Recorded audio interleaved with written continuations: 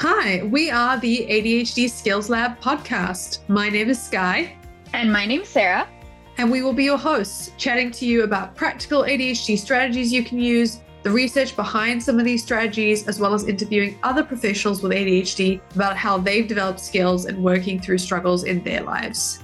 You might know us from Unconventional Organization, where we talk about this kind of stuff all day long. So we're super excited to have you along, and we're going to chat through it together.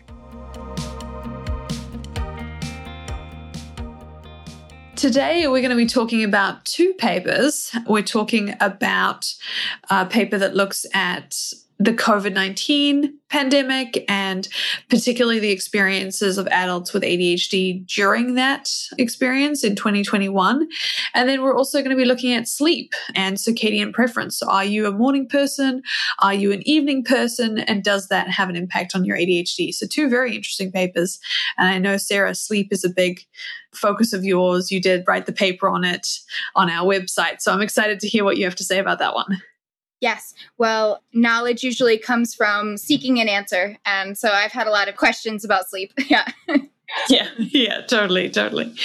So just to kind of start us off with the paper on COVID-19. So this comes from the Primary Care Companion for CNS Disorders, obviously published this year. And basically what they were looking at was what effect did adults with ADHD say that the COVID-19 pandemic had on their ability to manage their symptoms, their ability to achieve their treatment goals, so their executive functioning, their ability to manage that. And they particularly looked at people who were receiving medical support and people who weren't as well, which is quite interesting because often that's not something that people are looking at specifically. So Sarah, do you want to take us through a little bit of the methodology? Yeah, so they had a sample size of 93 adults with ADHD. The diagnosis was a self-report and there was no independent verification, but they found these people on a platform called Patients Like Me, which is basically like a little community for people to come together who share a diagnosis and sort of just community support, talk about their experience, look for different treatment options and things like that. But the platform also functions as a data collection resource. So in this case, they sent out this massive survey to all these people and were able to gather this data from that. Of the 93 adults, there were 44 participants who were taking medication for ADHD, and then the rest were not. So that's sort of how they qualified medical intervention during COVID. Yeah, it's interesting. They said only 10% of the sample had no comorbidities, which I think is just a great example of how many different things can be involved with and affecting ADHD, particularly during the pandemic. I'm sure that mental health struggles would have been in the background of this whole conversation, 100%. Essentially, they found quality of life decreased overall. And it's interesting because, Sarah, you flagged that next time there's going to be another paper that we're going to look at on COVID, which is going to be slightly different. So watch out for that. But this paper, they found that, 36% of participants said, okay, my symptoms were pretty well managed, but 39% said no, they weren't well managed. So that's quite a high number. And over half actually said that they had a change in insurance/employment status. So they had some big executive functioning shift that occurred during the pandemic. And it actually made me think, because I remember we moved, we shifted roles, there was a lot of things happening. You sort of forget because at the time it was also heightened what was going on. But yeah, it was a lot of transitions for a lot of people. Yeah, they must have had a really long survey because they found a lot of stuff. But that really is sort of the crux of it, is overall people experienced widespread disruption. They go on to sort of talk more about medication changes and various symptoms experienced. But yeah, the root is that it disrupted a lot of people's lives in very different ways. Yeah, so some of the examples here on the list are lost job but still employed, shifted to remote working, took a leave of absence for health or family reasons, lost a job but now employed, changing insurance status, switched to Medicare. There's just a lot of things going on, as well as I think the numbers here were like 71 people struggling with depression, 69 people struggling with anxiety. It was a big time. There was lots of things going on. It's funny. It's sort of putting me back now in that mental space of, obviously it hit everybody very, very differently, but there can be a sense sometimes with ADHD where we're managing in a crisis. So it is strange to look back on it now. I did want to just reference as well, they did a survey where they had a bubble. Large bubbles indicated what goals they had. So how many people felt that they didn't meet their ADHD management goals? It was actually 37 out of the 38 people who had responded reported that the pandemic negatively impacted progress in those areas. Right. And the larger the bubble, sort of the more prevalent that goal was.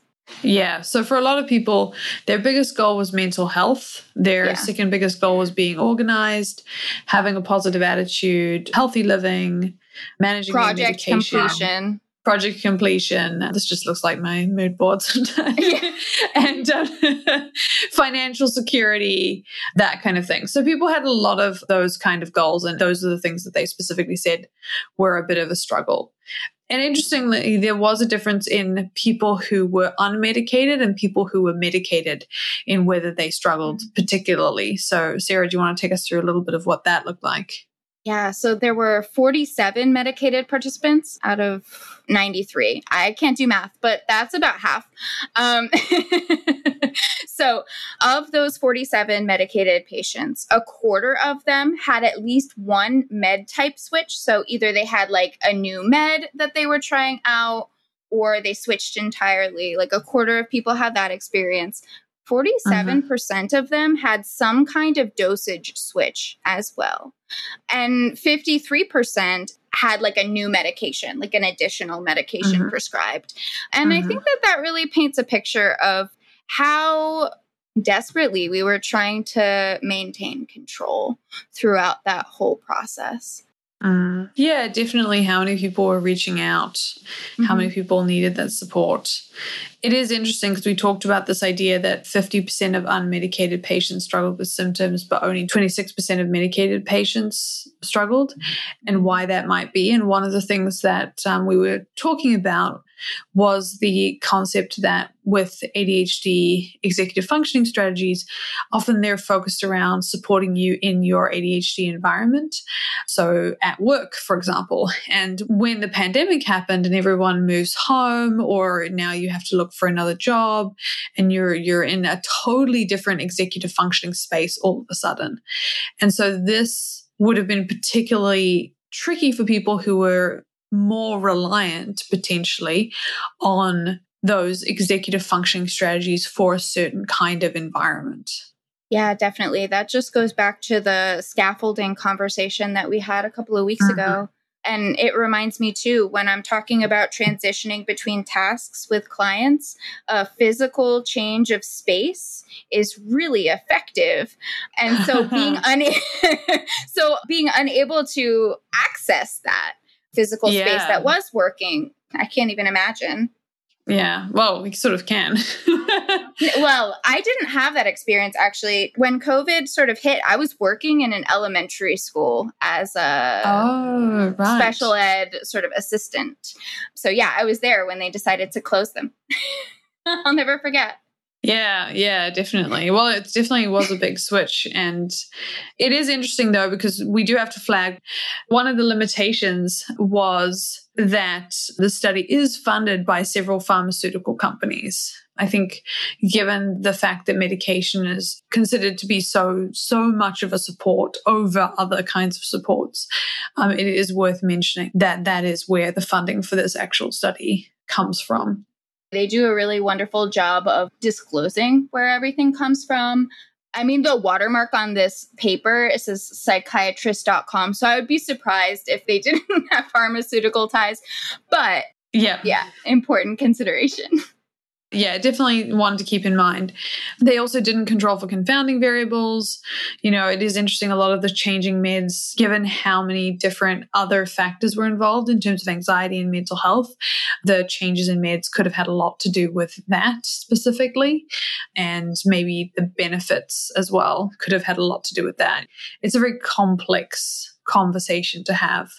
They also had self-report bias because it was a retrospective survey, which a lot of them are. So people had to remember how they felt during the pandemic, which is tricky, especially retrospectively. I feel like I can definitely say that having read this paper, then having to think back into like what was it like in 2021, it was a tricky thing to get my mind around. And I was just reading the paper, not filling out the survey.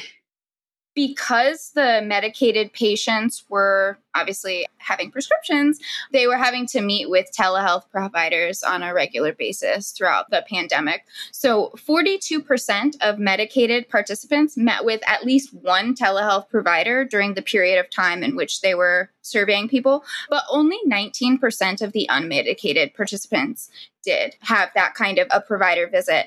And so I'm just thinking that's also another social support that was gone suddenly. Yeah, that's a really good point, actually. And also there's a sort of level of stability to getting those connections, definitely. Well, in terms of the practical implications, it was good to get some insight into the experiences of ADHD during COVID-19, understanding what happened. The thing that I took away from it was just a reminder of how much has changed and how much changed during that year, because I think it can be easy to just get used to the new normal and forget. Yeah, that's so important. Reflection is good. I think for me, the takeaway was just accepting that any massive transition in life is going to cause some kind of disruption, especially if it relates to like your employment status, and in the United States, access to your health insurance and things like that are also disrupted. And so I was actually thinking about this more in terms of like job loss and like big life transitions, stressful periods of time, just that those are the times where people need more support. Yeah, and it's a good reminder as well, because maybe you are going through that time right now. We're talking about a retrospective experience that we all had, but now you might find that you're in that huge time of flux and transition. And so you do need that support and you do need that extra scaffolding. So if that is you, then everybody experienced that during COVID, but it's still important now as well. Yeah, absolutely. Before we move on, I just wanted to say it was funny hearing you talk about COVID in the 2021 lens, because for us here, it was like fully like March 2020 and everything changed. Just like the ball was dropped. Yeah. And it took a bit to get to New Zealand. Yeah, we had an interesting one. It took a bit to get to us. We shut down basically as like in 2020. And then we sort of didn't shut down. We were a little bit behind, I think, compared to what was happening. And so then, by the time everyone else was sort of like slowly opening up, we were in a position where we were like still very much shut down because we'd only just gotten all the COVID. So it was an interesting experience. You spend a lot more time reading the news and like just checking things out. Yeah. It was a huge transition. And I think that's the basic thing is like, if it felt like a huge transition to you, it was. They're now doing studies on it. Yes. Watch out for the next one in 2 weeks. Yeah, watch out for the next one. Don't forget to subscribe to our podcast, which you can do on any of your podcast players to get weekly updates when we launch a new podcast episode. So the next paper we have is actually looking at sleep on a sample of college students. So the paper is the Journal of Sleep Research. They're looking at ADHD chronotype, which Sarah's going to talk about, and I'm really excited to hear more actually, and circadian preference in a very, very large study of different college students. They wanted to particularly look at, is there an association between essentially being a morning person versus an evening person and ADHD, which is a really good question, something that I've thought about before, and they wanted to find out. So, Sarah, how did they do it? Yeah, and we hear about that all the time too. that sleep is just disrupted. So I love when we look at studies specifically with ADHD and sleep, because there wasn't a ton. So the sample size is 4,751 university students. Wow. It's probably the biggest to date that we've had in terms of sample size that we've looked at. Yeah, maybe with the example of like a literature review in which we didn't know the total sample size. But yeah, for sure, like a single study, this was incredible. And so actually, that was one of the main questions that I wanted answered. Like, how did they get such a large sample size? And they told us. Yes, they did. Given that they were university students, they pretty much offered these kids some undergrad credits to participate in a study of their choice. So they did get to choose this one. Yeah, I will say the alternative was doing a lab report. They very much got people with ADHD as well, because I definitely would have done this rather than do another lab report back in university days. Absolutely. Like filling out a survey. Yes, please.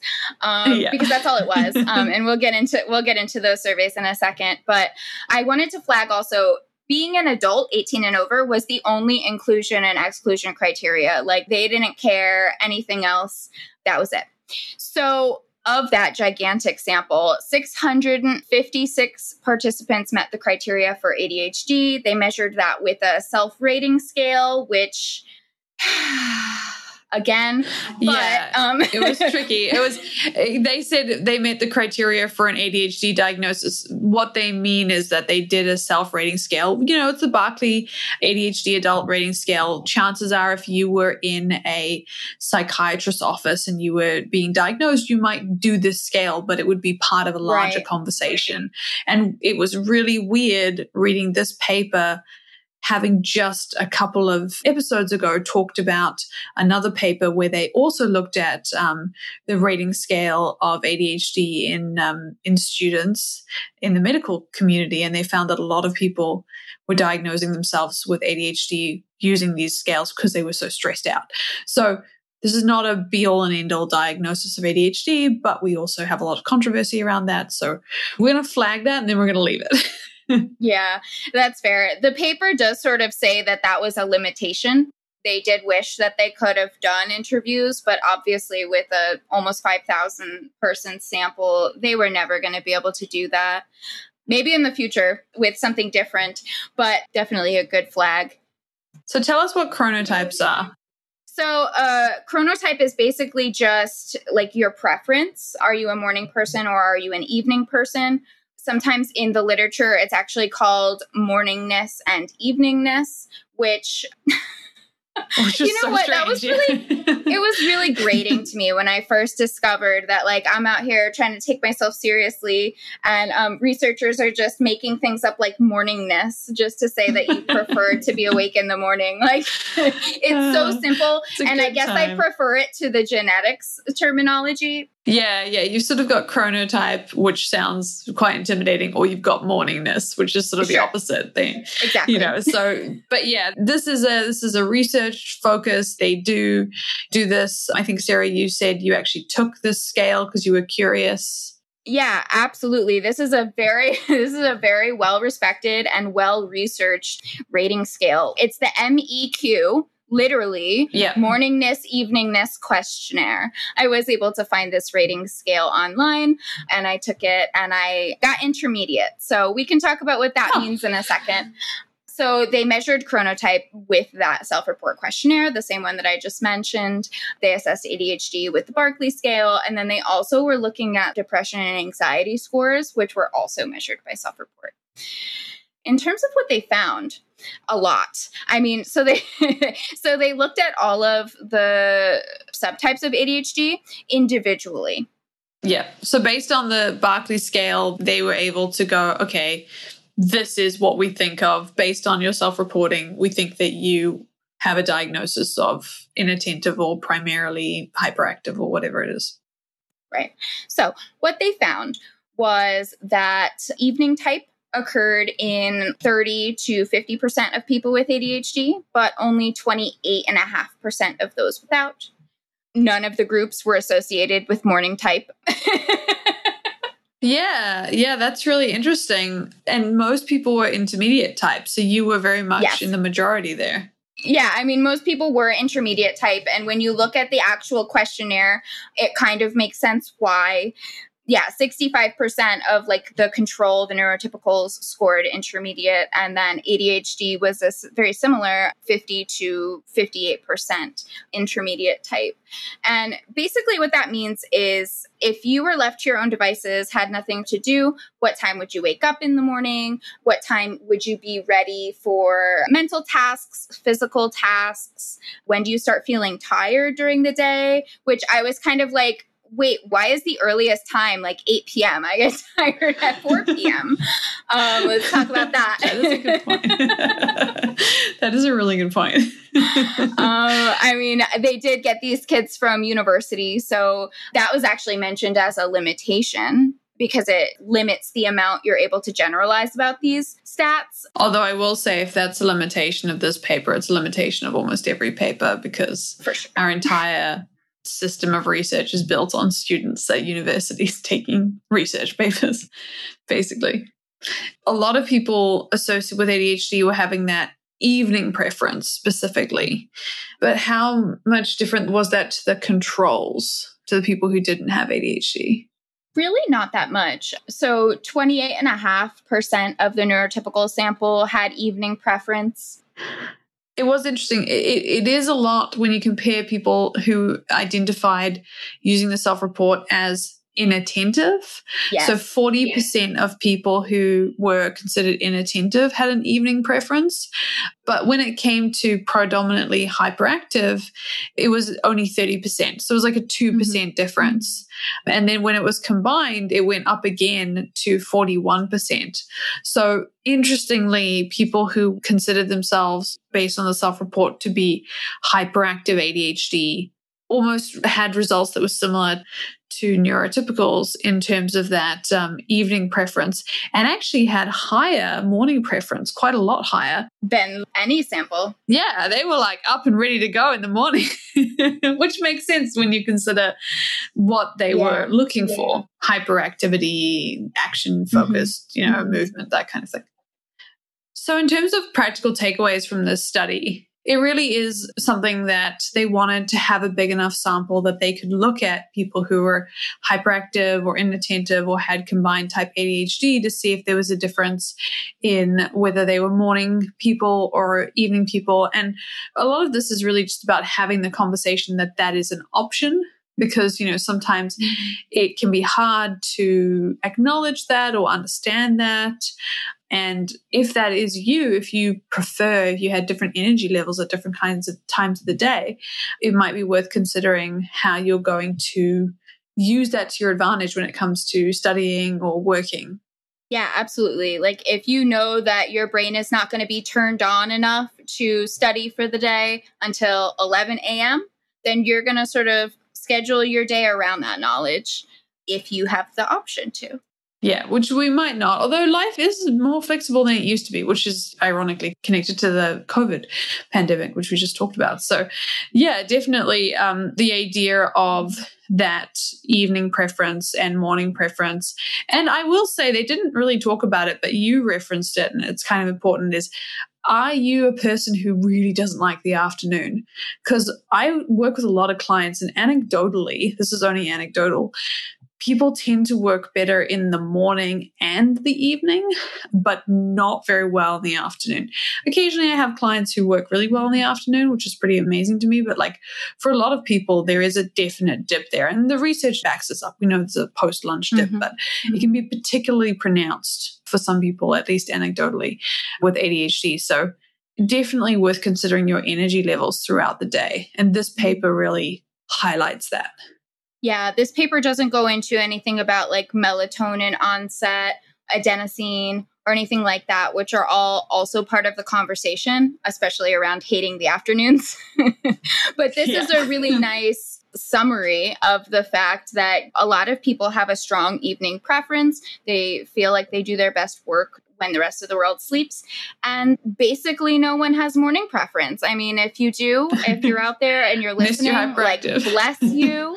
I actually have morning preference, so I'm going to just put my hand up there. Oh my goodness. But I don't know if it's inbuilt. And I think this is something that a lot of people have said is like, it's the one time of the day when the family is asleep. So ironically, that might be more of it. And this is kind of actually what they do reference here is they said one of the reasons people might be evening people is not because they're evening people, but because they're procrastinating during the day and ending up doing it in the evening. One of the reasons people might be morning people is because their families are awake every other hour of the day, which is very much my situation. So there's a lot of things that go into that as well. Yes, sleep is not a simple issue. No, which is why it is so endlessly fascinating. Awesome. So that is everything for today. Is there anything else you wanted to add, Sarah? No, that about covers it. Great. So next time we will talk more about COVID as part of a future study. We also have been able to connect with someone very special that we know who has an understanding of genetics. So we will be talking with her in hopefully the coming sessions as well. So keep an eye out for all of those things. And we will see you again in another 2 weeks.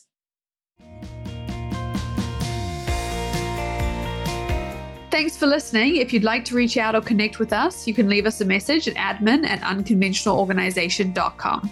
You can also find out more about our ADHD coaching organization, read our free articles, or sign up to our online courses at unconventionalorganization.com. That's organization with a Z or an S. They both will get you there. If you'd like to learn more about what we discussed here today, or you want to read the transcript, you can find that at our show notes page at unconventionalorganization.com. If you've enjoyed this podcast and think someone else might find the strategies and stories helpful, the best thing you can do is share episodes using the share button in the podcast player, or leave a 5-star review on Apple or Spotify or your podcast player of choice, letting them know why you've benefited from this podcast. Thanks so much for listening, and we'll see you back in the ADHD lab next week.